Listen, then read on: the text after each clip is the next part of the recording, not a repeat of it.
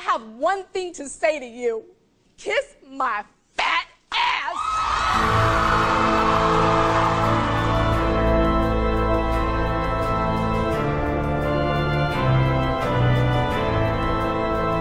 Hello, all my fellow mourners of diet culture. It is I, Emily Lubin. Welcome to R.I.P. Diets. This is episode 5. If you've not heard the other episodes, I would recommend you go back because in every episode, we're talking about a different principle of intuitive eating. There are 10 principles. So the first 10 episodes, we're going to be covering all of them. So if you are interested in the intuitive eating aspect of this show, which I don't see how you could not be interested, listen to the other episodes and circle back. But if you choose not to listen to me, so be it. This is going to be a great episode today. I'm so excited about the conversation in this episode. It is with one of my favorite people ever. But first, let's talk about principle number 5 of intuitive eating, which is discover the satisfaction factor. This is the official definition from intuitiveeating.org. The Japanese have the wisdom to keep pleasure as one of their goals of healthy living.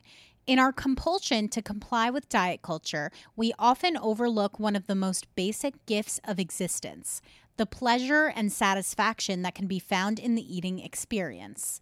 When you eat what you really want in an environment that is inviting, the pleasure you derive will be a powerful force in helping you feel satisfied and content. By providing this experience for yourself, you will find that it takes just the right amount of food for you to decide you've had enough. So let's break that down. This is actually one of the more fun principles because it's all about satisfaction, right? It's all about enjoying the eating experience. So this is what I would recommend.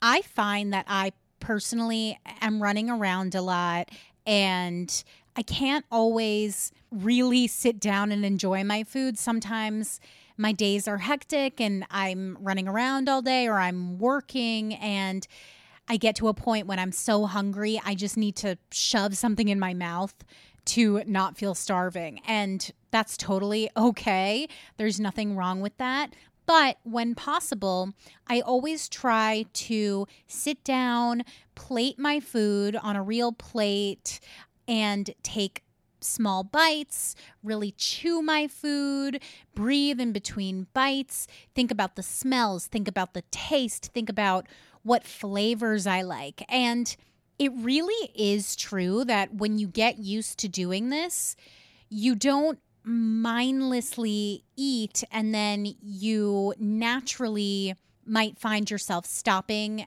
when you've only had half your plate and you're satisfied, or you might eat the whole thing and you think, oh, I actually want some more food, and you can get yourself more. That's totally okay. But the general idea of this principle is to enjoy the experience of eating. So that's what we want to work on this week, is really first deciding what it is you want to eat and then making that for yourself or ordering if you're ordering takeout. But either way, I would say plate your food, sit down, and enjoy it. Eat slowly. Really allow yourself to enjoy that experience. And that's pretty much the principle. There's not really much more to it. What they said about the Japanese is very true. I actually have been getting into this Japanese reality show on Netflix called Terrace House. By the way, this is Emily in post. The Terrace House theme song is amazing. I'm going to put it at the end of this episode. It's very J-pop cool. It always seems that we're on replay. I'll spare you the rest, but listen to the end of the episode. I'm going to insert the whole theme song. If it does not make you want to run or dance in front of the mirror, then your soul is dead inside. When all this seems like it's okay, and now we feel instead we're on replay. One of my favorite things about this show is that all these people in Japan, they live in a house together and they cook each other food. Like, you can tell it's such a big part of the culture to cook each other food and to sit down and enjoy it together and talk about the food and make noises, like really express your gratitude for the food. And it's really, really nice. I do agree that there's definitely something that we can learn from that. Also, the Japanese have sushi, which is the greatest cuisine. If I could eat sushi every day for lunch, I definitely would. So take from that what you will. I want you guys to continue to slide into my DMs and let me know what you want me to be talking about, because it really is helpful. A bunch of you have written to me and told me what would be helpful for me to cover on the show. And as a thank you, and because I genuinely think this is very, very important, I am going to read a question that I received in my DMs, which I'm at Lubination on Instagram. That's LUBINATION. Feel free to write me, let me know what you think about the podcast, and let me know what, if anything, you would like me to cover. And the question I received from this person, I'm going to keep her anonymous, is: love, love, love the new podcast. Had to binge all of them with a short break after episode 1 to write a review on iTunes. Thank you so much. Continue writing reviews on iTunes.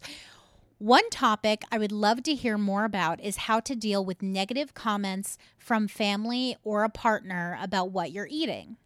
After starting to eat more intuitively, I am personally struggling when people are commenting on what I eat, and it brings back the shame and makes me still eat what others label bad, only when I'm alone. I've tried talking to my family and my partner about intuitive eating, but it just doesn't seem to register. I love this question and I relate so hard to it. I think I responded saying like, yes, this is exactly my experience too.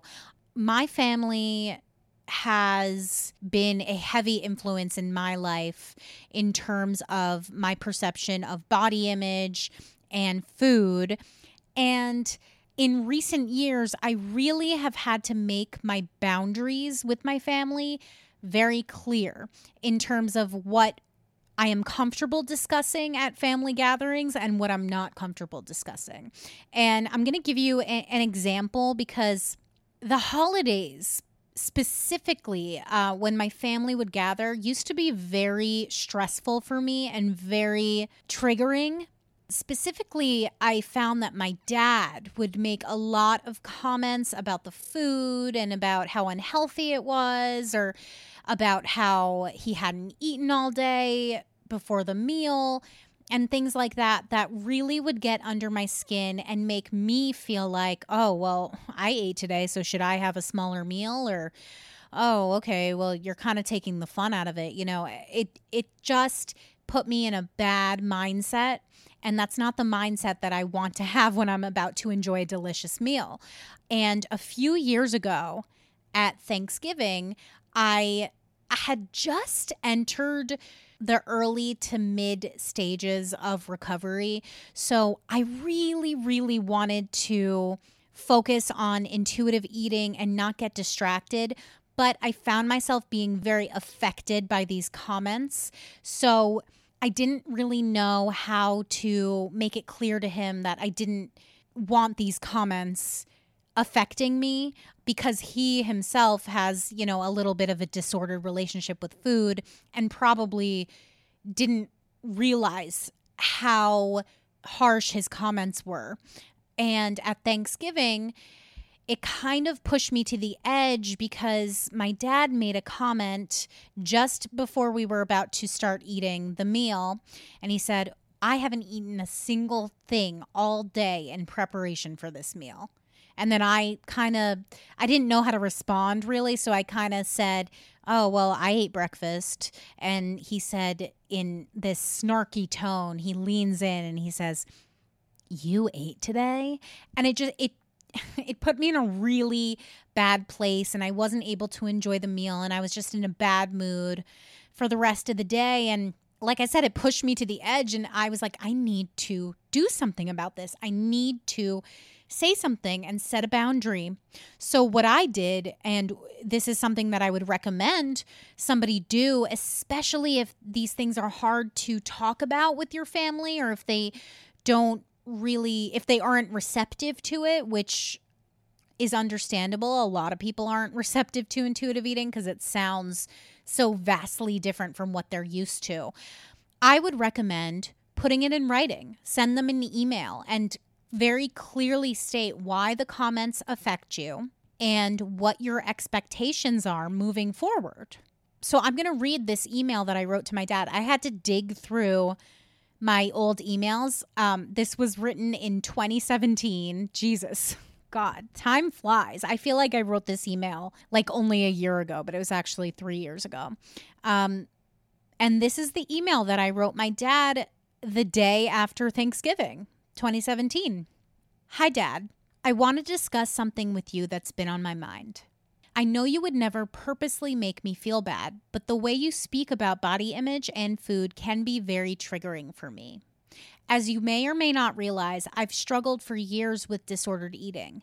I've made a lot of progress, but you constantly talk about food and weight in such a negative way, and it truly makes me anxious to spend time with you. The last thing I want to do is upset you, but I think it's important for you to know how dangerous these comments can be. In the past, I've engaged in some really destructive behavior because I was so anxious to be around this negative energy surrounding food and weight. For example, I've severely restricted my caloric intake the days leading up to going to visit you and the days that followed because I thought you would perceive me as fat or shame me for eating what you think is too much. Eating disorders are not something that should be joked about around me. For example, on Thanksgiving, it was not appropriate for you to tell me I shouldn't have eaten breakfast that day. According to my doctor, I'm in good physical health and I don't need to be on a diet. I've been working very hard to accept myself and have a good relationship with food, and it's important for me to not put myself down or obsess over things like calories or whether or not I should be eating something. It would be very helpful for me and my mental health if you could try and do the same. Part of my recovery has been eliminating negative influences. You're my dad and I love you very much, so I don't want to have to limit my contact with you over something that can be easily changed. So, I'm actually very proud of this email. I remembered it being a much messier, more emotional email, but I think my goal for this wasn't to make my dad feel bad or to make him think, oh my God, like I gave my daughter an eating disorder. It's more that I wanted to communicate that my mental health depends on being around positive energy and not having negative thoughts or negative comments around food because it only increases my anxiety around food, which is what I'm trying to break free from. So I wanted to make that very clear. And he responded, I'm not going to read the email, but he responded in a very nice way, basically saying he thinks I'm beautiful. He doesn't think I need to change.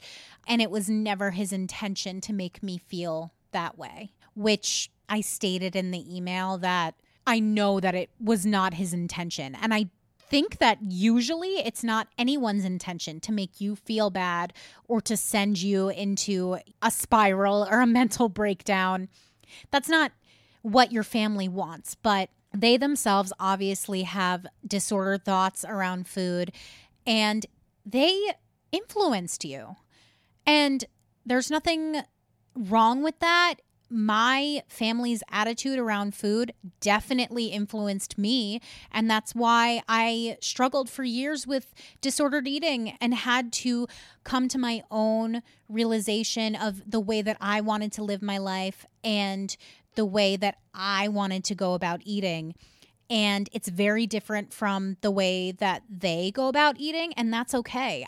I was influenced by their behavior and their thoughts around food when I was growing up, but I don't need to be influenced by them anymore. Courage of conviction is very important. People will respect you setting boundaries and saying what you believe in and what is good for you, and really having a zero tolerance policy for these comments, I think is very, very important, because if you kind of just half mention, oh, well, I don't agree with that, it doesn't close the book on that conversation. They're still going to keep making those comments. You need to explicitly state, these comments are not beneficial to me.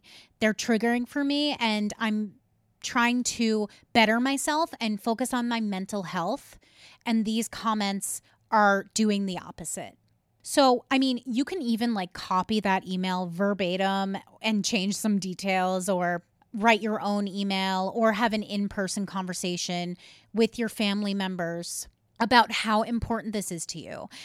I think you will find that when you set boundaries like that, they will have no choice but to stick to them, because the alternative will be spending less time with them, because you're trying to achieve this goal of becoming an intuitive eater and improving your mental health and your relationship with food, and they are derailing that. So either the comments need to stop, or you need to spend less time with them.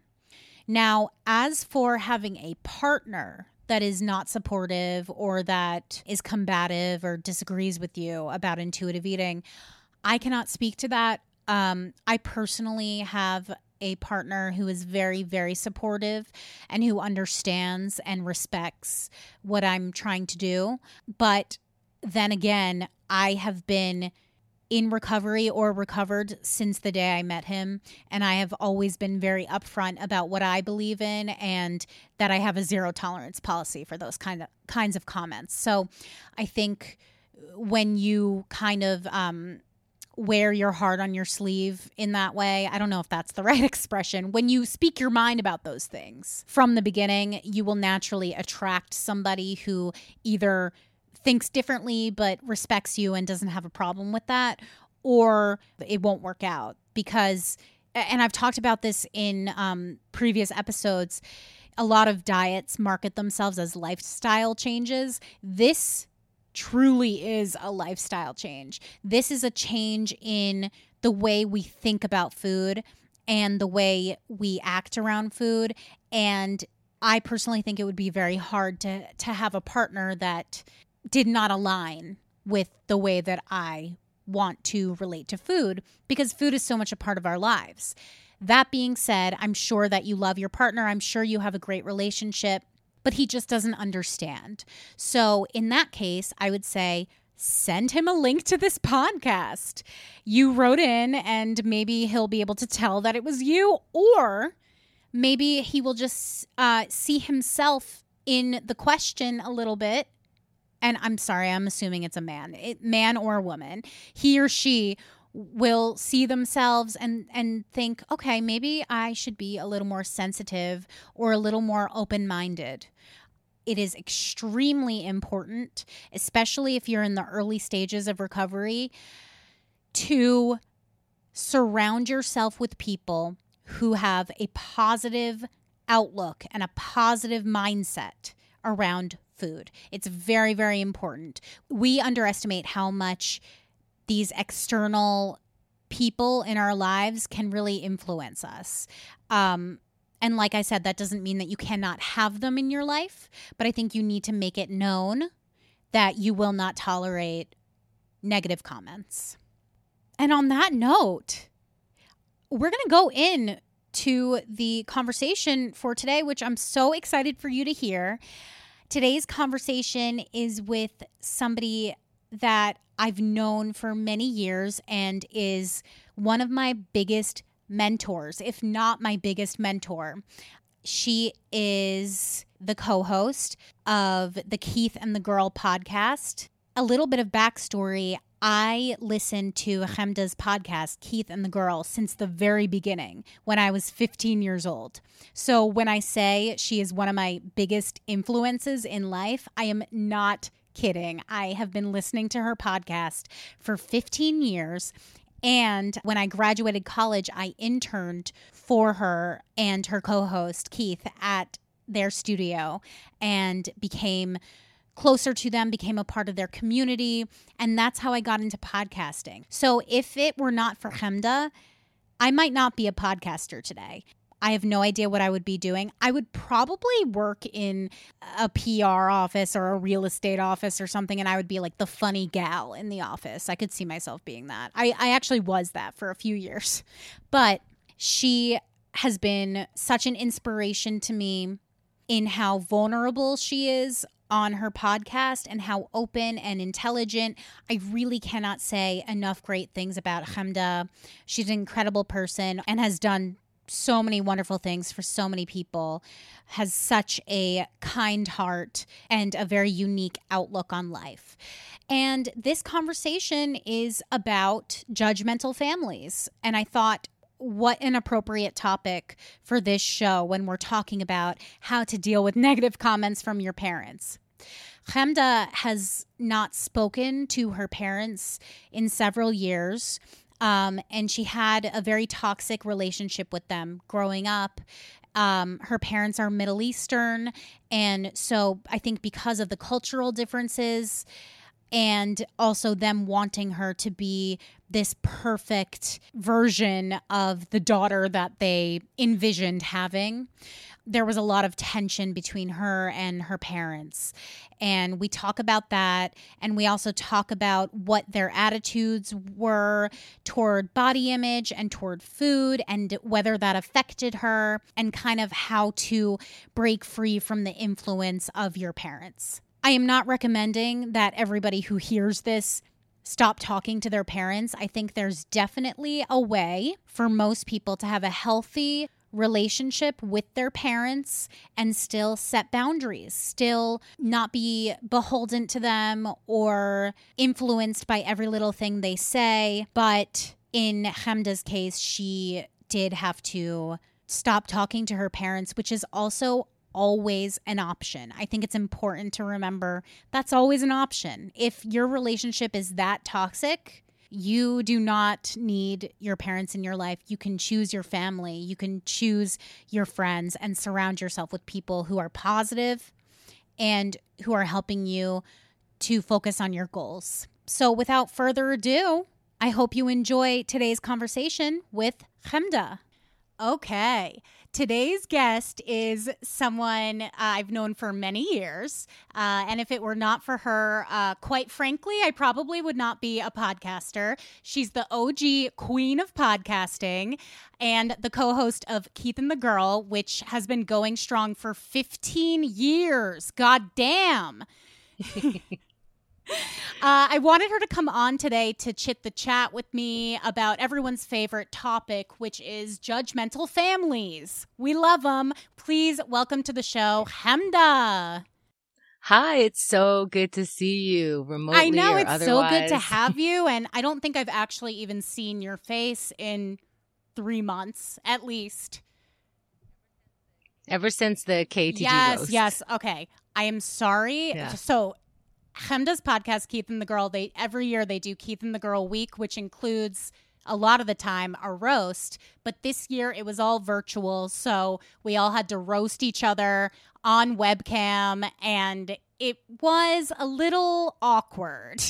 It was so much fun. You were thank great. you. I appreciate that. And I'm sorry that I made fun of your basketball shorts.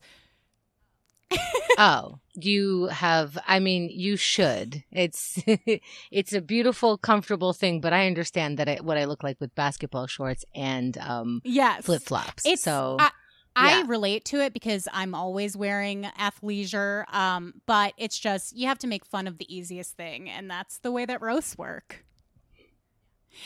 yeah, happy to. Roasting is actually my love language, so I bet heaven. you were, you old judgmental bitch. I'm sorry. I'm getting Thank you. yeah, I I'm feel getting a little seen. buck wild right now. So I wanted to bring you on. You've been very vocal on your show, Keith and the Girl, about your tumultuous relationship with your parents. Is that fair to say?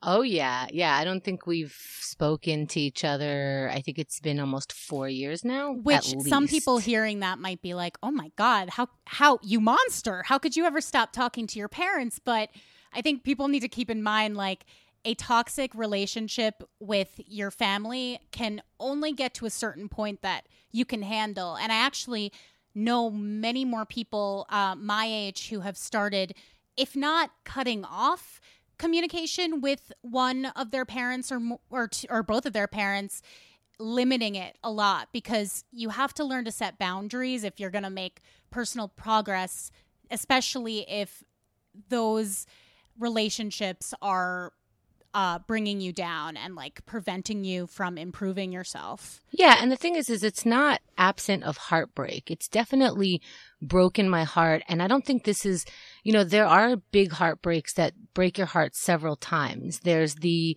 admitting, yeah, I'm not going to call them. I'm not going to pick it up if they do call. And they're also not going to call. It's all these different heartbreaks. It's actually a different break for they're not calling me. It's a different heartbreak for I'm not calling them. It's all, and then when personal problems arise, you just want to call for your mommy or daddy or whatever, you were supposed to rely on, quote unquote, which is not true. If you think about it, I know that it sounds devastating not to speak to parentals, that you're supposed to, have this guide. And then when they get older, then you become the guide and all this, wonderful setup that we have from Disney movies and maybe from old school thinking and when we didn't have any choice of what we were to become or how the dynamic works. But the truth is if Trump was your dad, would you stop talking to him? Because the thing is all the people marching in the street right now, let's say, for what we're marching for now, and we're always marching and doing something to move something forward that is anti the way we think. If I'm going to be doing that to other people's parents, essentially, right? Because we're pointing the finger and going, you have to change. This has to be more progressive. I can't be giving passes to my parents on a personal or like not emotionally, not personally, and not as a whole. And they moved out of the country before they could vote for Trump. But what if they were Trump voters? Would you then, if you were so gasping at my not speaking to my parents, would you not gasp as much if you knew their political views and their social, justice views and all that kind of stuff? Maybe everything that I am anti some other human being, I hold my parents to those standards, and I can't have them having those standards and also beating me up on a personal level on top of that. So it all comes down to that. Yeah, I mean, that's very fair. And they moved back to Israel, correct? Yeah. Are they both from Iran? My mother is born and raised in Israel, and her family's from Iraq. My father was born and raised in Iran and moved to Israel. That's where they met. So their common language is Hebrew, but my mother's parents spoke Arabic, and my father spoke Persian his whole life. But they spoke Hebrew to us. Okay. Yeah, multilingual, these bastards. Yeah, damn. And then when did the family move over here? 40 years ago. So I was 4. So would you consider yourself first generation, or how does that work? Because I guess know, you weren't weird. born here. Yeah, but I think I have the first generation upbringing. Yeah, but there is a difference between, like, let's say, for example, my boyfriend is first generation. He was born and raised here, but both of his parents are from the Dominican Republic. And our upbringings because of that are very similar. The ethnicity is similar and the reaction to parents and, all that stuff is similar. But I do notice a little bit of difference when your parents came here before they had a family and established their own single life as Americans. It's a little bit different than coming here with 3 children, six and under, for this like pilgrimage together. It's just a small difference of ethnicity.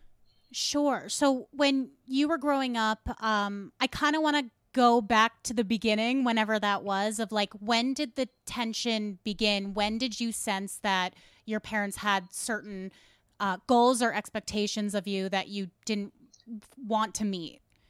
Really, so I was a good girl and I really wanted to be a good girl. So, I really did look up to them as like, you are guiding me. They really were successful. They were really sweet, lovely people. A lot of times it's not very black and white. I can say a lot of incredible things about my parents that they really did that I feel so lucky about. I didn't have to worry about a lot of things, but the tension came when I had any opposing view. And I thought that it was, you think you have freedom of speech because they tell you they love you and, you could be yourself and always be yourself. And then as soon as I sort of started coming online, not internet online, but like as a human, maybe around 12, 13, I noticed that not only like I thought we would have debates and then if I had a point, it would be measured. But it turns out they swatted me for big things like you can't do that because you're a girl sort of thing. Or your younger brother can do that, but you can't. And that wasn't, once I realized like that's not really a good excuse, I started creating a tension within me. Then I started going to public school for 9th grade, for high school. I went to yeshiva for kindergarten through 8th.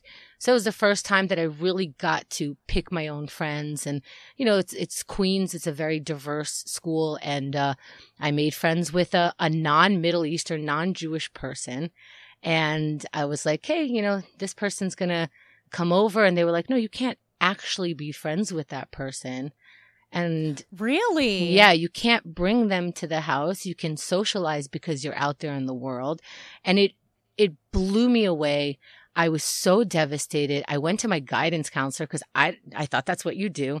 And my guidance counselor helped me talk to this person who became one of my best friends. And I was like, look, you can't come over to my house because you're not white. You're not the ethnicity that my parents feel comfortable with. I was sobbing through it. I was hoping that she would still consider being friends with me and not judge me for what this happened. But that became so real to me. Like, oh, I have to actually hide my true personality because otherwise I'm not going to be able to be any part of myself. And where do you think that came from, not wanting to have people of different ethnicities over to the house? I think it's all fear. I think that, they wanted to keep me in this isolation of, when you turn 18, you should have an idea of who you're getting married to and you should start, preparing to have children and become serious. And those children need to be Jewish and they need to be, it doesn't really matter if they're not Persian or not Middle Eastern, because it's funnily enough, everyone, is able to be racist against their own selves. Like they would love like a blonde hair, blue eyed, Jew, because they still elevate that kind of look. And so it was just all about like keep to yourself. And I think a lot of ethnicities, a lot of religions do that. So how would I marry someone that is right if I am finagling, what's the word, with these other folks? Yes. Fraternizing. Yes.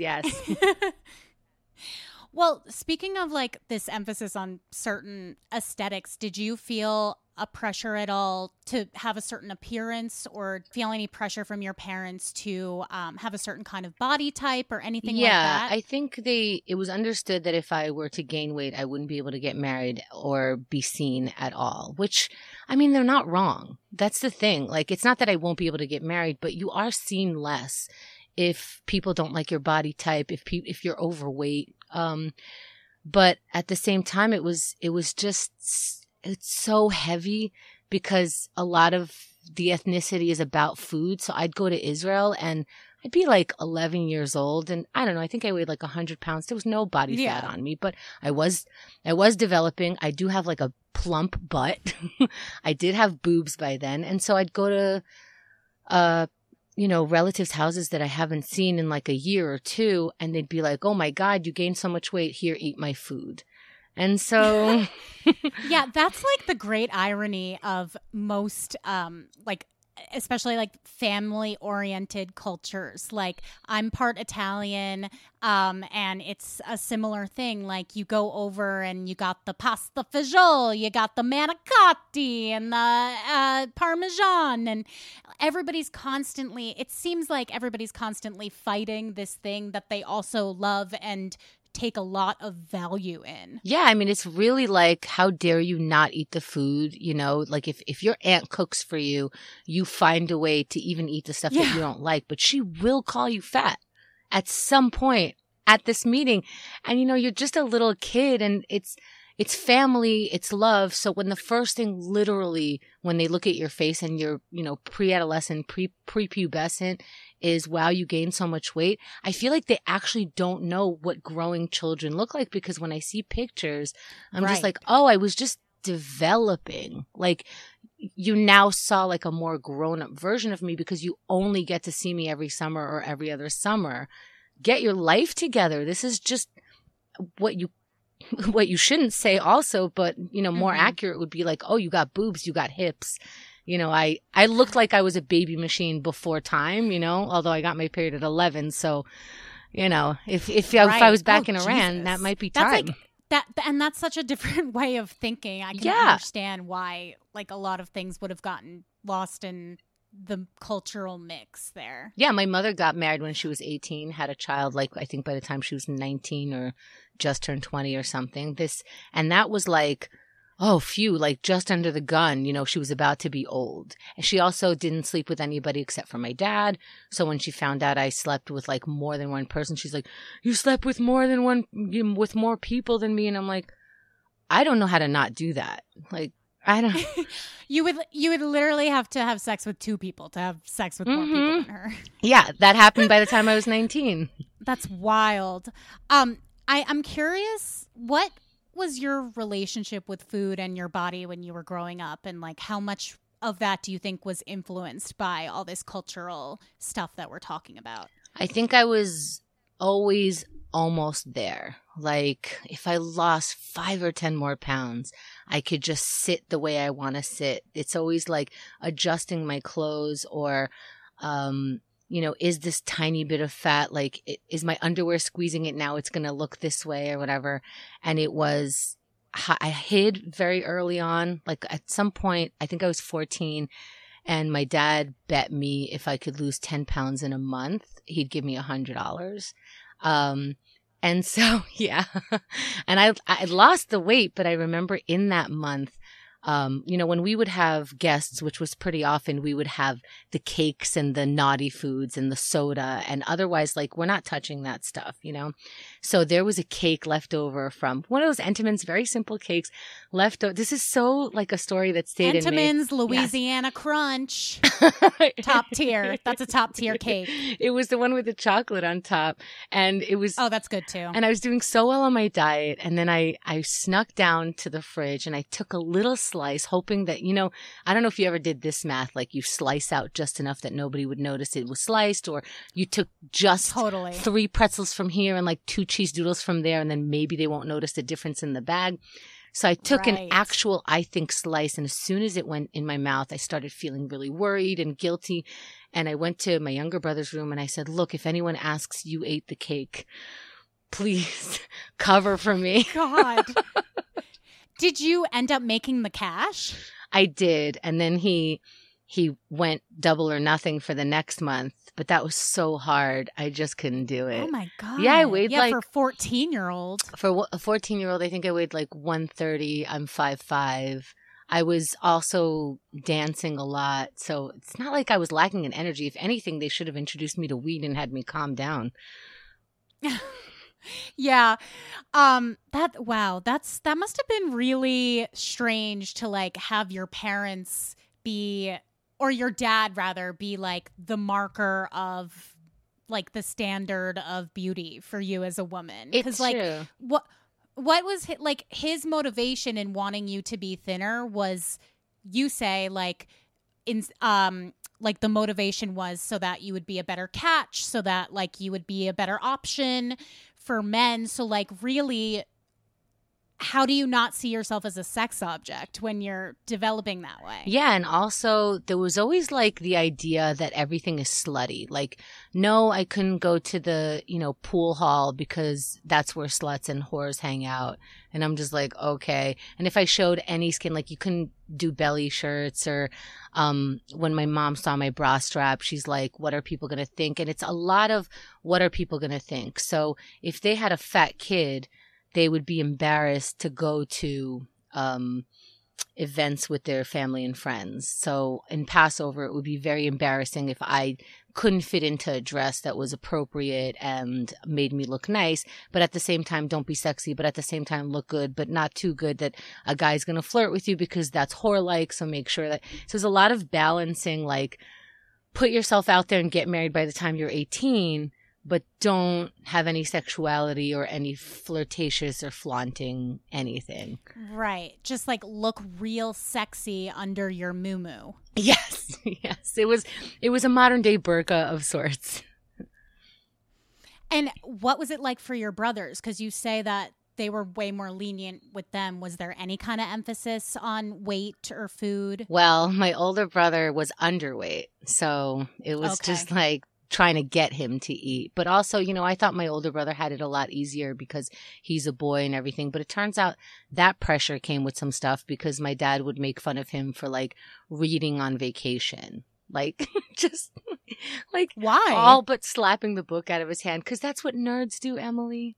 Oh, I see. Because vacation's when you're supposed to be getting laid. You know, getting laid, sitting on the beach, doing nothing, not work. Reading is for like school and people who are square. And he would, you know, that is very odd. He'd call that American. Oh, look at my son, the American, reading on vacation. Yeah, fully made fun of him. I don't think anybody else in the world associates Americans with reading.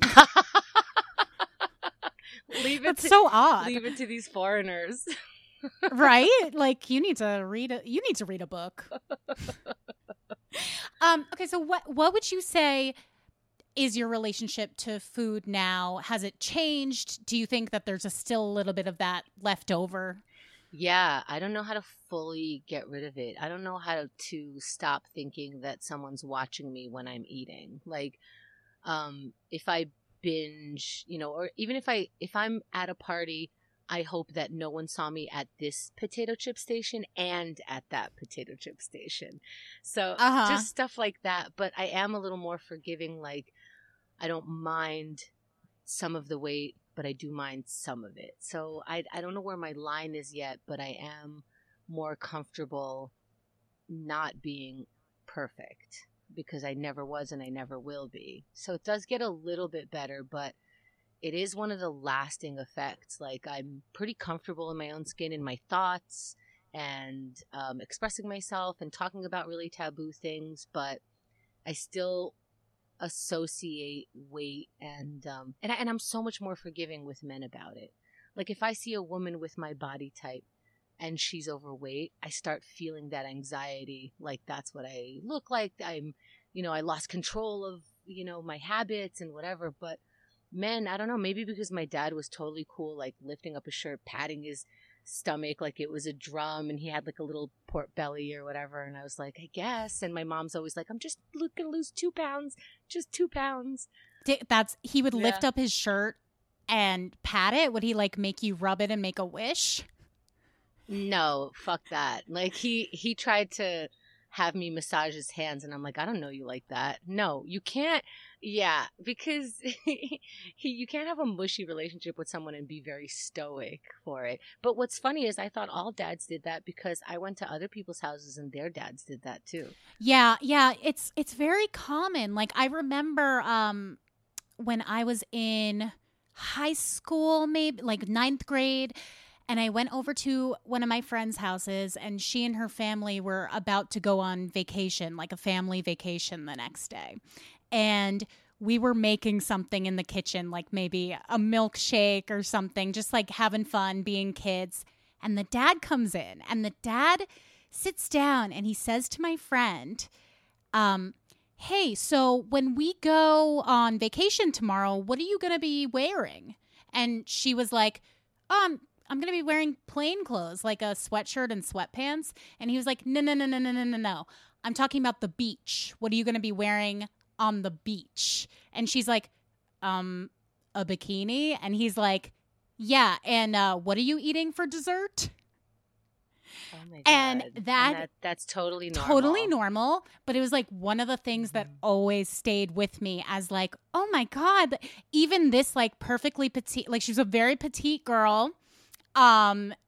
and from my perspective, like never had any weight problems or anything like that. And her dad like straight up pwned her for like drinking a milkshake in the middle of the day. It was so crazy. It always stayed with me. Which is, it also like reminds you that everyone's looking at your body, like even your dad. So it's not only sexualized, it's also like from these other places, like you're still looking at it. It's so heavy, you know. No pun. Yes, pun. So what do you do? And they would also do that, like they would watch the news and comment about like who let this woman on TV. You know what I mean? Oh, really? Like Oprah? I mean, you know, Oprah's sacred, so who knows? But probably even Oprah. But even like, to me, newscasters, you should probably just be hearing the news. You know, it's not like you're watching Guiding Lights or something when maybe, and I'm giving a pass and I don't want to, but like maybe these are newscasters who allowed them on TV. Yeah, how dare she? How dare she grace our TV screen with her less than fuckable body? Yeah, it's awful. I remember seeing a picture that you posted from your bat mitzvah, and it was like a princess theme or something, and you were wearing... That's not a theme. That's just the clothes. Oh, well, I was wondering like what the theme was, because you were dressed like a fairy princess. It was literally the most un-Chemda outfit I've ever seen in my life. I am just wondering, like, were you forced to wear things that you didn't feel comfortable in a lot, or was that like just for a special occasion? Well, I was so used to just doing what my parents said that my mom picked that dress and I was like, well, obviously I need to wear this. So I didn't really have an opinion or a thought process until just about, like, I don't even remember my childhood, but just about then I was like, maybe I don't like this and I do like this. I just didn't have that voice for my bat mitzvah, and everyone was wearing poofy dresses at the time, so it wasn't crazy. I didn't love that dress, but I didn't really have an opinion. I didn't really know I could have an opinion or where to get an opinion from. I just kind of went with what my parents told me. So for that, like, they didn't force me, but they established a system where I don't argue, and so I didn't even know that I had a choice. That's so fascinating. It's literally like it's the dress from A Cinderella Story, if anyone's ever seen that, with Hilary Duff. It's got like a hoop skirt and like 7 layers of tulle. And it hurt too. I had bruises in my arms because in order for those sleeves to stay that way, apparently you needed to have all this, you know, metal and stuff, and it was just digging into my arm. Yeah, it was terrible. They straightened my hair. They removed my mustache. It was great. They straightened your hair? They straightened my hair, yeah. That must have taken hours. Well, it was at a salon, so they have the heavy duty shit. Like a blowout. Yeah, yeah. That's so funny. You never straighten your hair now. Nah. For what? I don't think you've straightened your hair since I've known you, actually. The only time I've straightened my hair is people are like, I really want to see what your hair is like straight, and sometimes I give in. So we have like 1 or 2 pictures of me straightened with my hair straightened because a friend was bored. Yeah. I'm going to hold you to that. I'm going to force you to let me straighten your hair one day. It's going to be horrible because I don't know how to straighten hair either, but we'll see how it goes. I just like to have fun, so I'm like, I don't know, if you want to play with my hair for an hour, okay. Yeah. You know? So I got a question from somebody about how to deal with negative comments from family members. And I think it's definitely something that a lot of people deal with. That's why everybody dreads going home for the holidays and like being subject to all these questions, whether it be about your diet or like, oh, why do you need to be eating that? Or like if it's about your lifestyle. What would you recommend to somebody who does want to maintain a relationship with their family, but is having trouble separating their self-esteem from those negative comments? I do think that's very, very difficult, and that's the challenge that I think, like, you do have to tolerate some stuff if you're going to tolerate going back home, knowing that that's other people's personality and you can't change them. One is a great book, The 6 Pillars of Self-Esteem. That was very, very good. And the other is, I'll tell you what I did. One of the last times that I did speak to my mom, she was at my house, and it was just constant. I woke up in the middle of the night. She was making cookies, and she's like, "These aren't for you. These are for your friends. You don't need these cookies." And I'm like, "You're in my kitchen, And I'm like, "I don't like those cookies anyway." But and the next day I wore, like more fitted jeans, so you saw a little bit more of my body, and she's like, "Oh, actually that looks good. Like, you kind of look thinner." And she's like, "Oh, you do have a waist and whatever." And what I said to her was, "Look, you keep saying stuff like this. I just want you to know that I have a mirror, and whatever you're saying, I already know. So let's stop this line of talking to me, because believe it or not, I know exactly where I am in my weight, and you're not helping." And she actually understood that. Me telling her that I have a mirror, like sort of just the truth, and this isn't really, it's not you're being a bitch, it's not you're hurting my feelings, it's I have this experience, you don't need to add to it. I love that. And that's actually something that you could do more playfully or less playfully, depending on how you want to go about it. Like, you could be like, "Listen, bitch, I have a mirror," smile through it. And like, that could be a more, because I think people don't want to have serious conversations. And I think another thing that is unfortunate but true is that people only have a limited number of things that they're comfortable talking about. And for some reason, bodies and diets and what people are eating and how people look and what, it seems to be one of those fair game topics that people just go to when they have nothing else to say. I mean, even when someone's pregnant, it's like, "What are you having, a boy or girl?" I'm like, "Why? What are you planning to do with the genitalia?" Like, Yeah.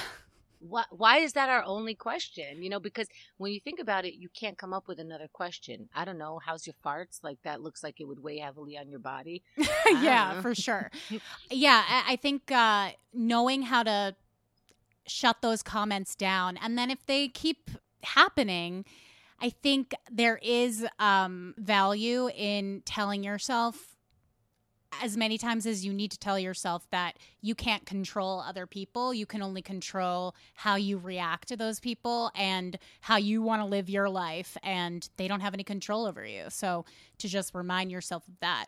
But I thought that was a very good question. I thought, not everybody has such a toxic relationship with their family that they would want to set crazy boundaries or whatever, but they still feel upset whenever they're around their family because they say mean things to them and maybe don't even realize they're mean, or maybe you already have that relationship that they're comfortable saying it to you and they don't know how much it affects you. So you need to just like tell yourself, "Listen, these people are my family, but I mean, they're not geniuses. They're not like the be all end all authority of like what an acceptable body is. Like, my parents went to UConn, okay? It's not like they didn't go to an Ivy League school. Let's just say that." Well, I also think it's okay to be like, "Hey, I don't know what you're getting out of this, but it's actually just hurting my feelings." And then just sit there in the discomfort and see if they won't second guess the next time they're going to come Totally. at you with that. Like, sometimes you just haven't said it, and it's not you're a dick for saying that. Stop saying that. It's, "Hey, that makes me feel uncomfortable. It seems like that's the only thing we talk about. I'd love to talk to you about something different." Great suggestion. Where can people follow you, find you, consume you? I have a podcast, like you mentioned, called Keith and the Girl. We've been podcasting since 2005. We have over 3,000 episodes, but you could start wherever you want. It's really fun. You can go to keithandthegirl.com or Keith and the Girl on any platform. I also have a podcast with your co-host of the Hot Mess Comedy Hour, Andrea Allen, and Tracy Carnazzo, called Only in New York. And we talk about things that basically only happen in New York. And it is as disgusting as you think it would be. It's really good. And also, as like a gateway into that show, you can look up, I was on Only in New York a little while back. Listen to my episode. If you like it, subscribe. Yeah, we have Emily episodes of all of our podcasts. Keith and the Girl. Yeah. Only in New York. Thank you so much, Chemda, for coming on the show. Thanks for chatting. Okay, I hope you enjoyed that conversation with Chemda of Keith and the Girl. Slide into my DMs. Let me know what you thought of the interview and what you think of the podcast in general. Again, my Instagram is Lubination, Lubination. Hit me up. I love, love, love to hear from you guys. And if you like this podcast, there are so many things you can do to support. You can take a screenshot and make it your Instagram stories. Or on my Instagram, for every episode, I share an audiogram, which is just a little snippet of part of the episode with a fun image of the guest or of something else. And you can just share that to your story or share it to your page. It's a great way to help people find the podcast. I really want us all to spread the fucking word, because this is something that needs to get in people's ears. People need to stop dieting. It is a fucking trap. So that's it. I will see you guys next week. But I've been stealing time, thinking if I try, everything will turn out right. We're caught up in the climb, love was far behind. Someone's gotta stop this madness. When all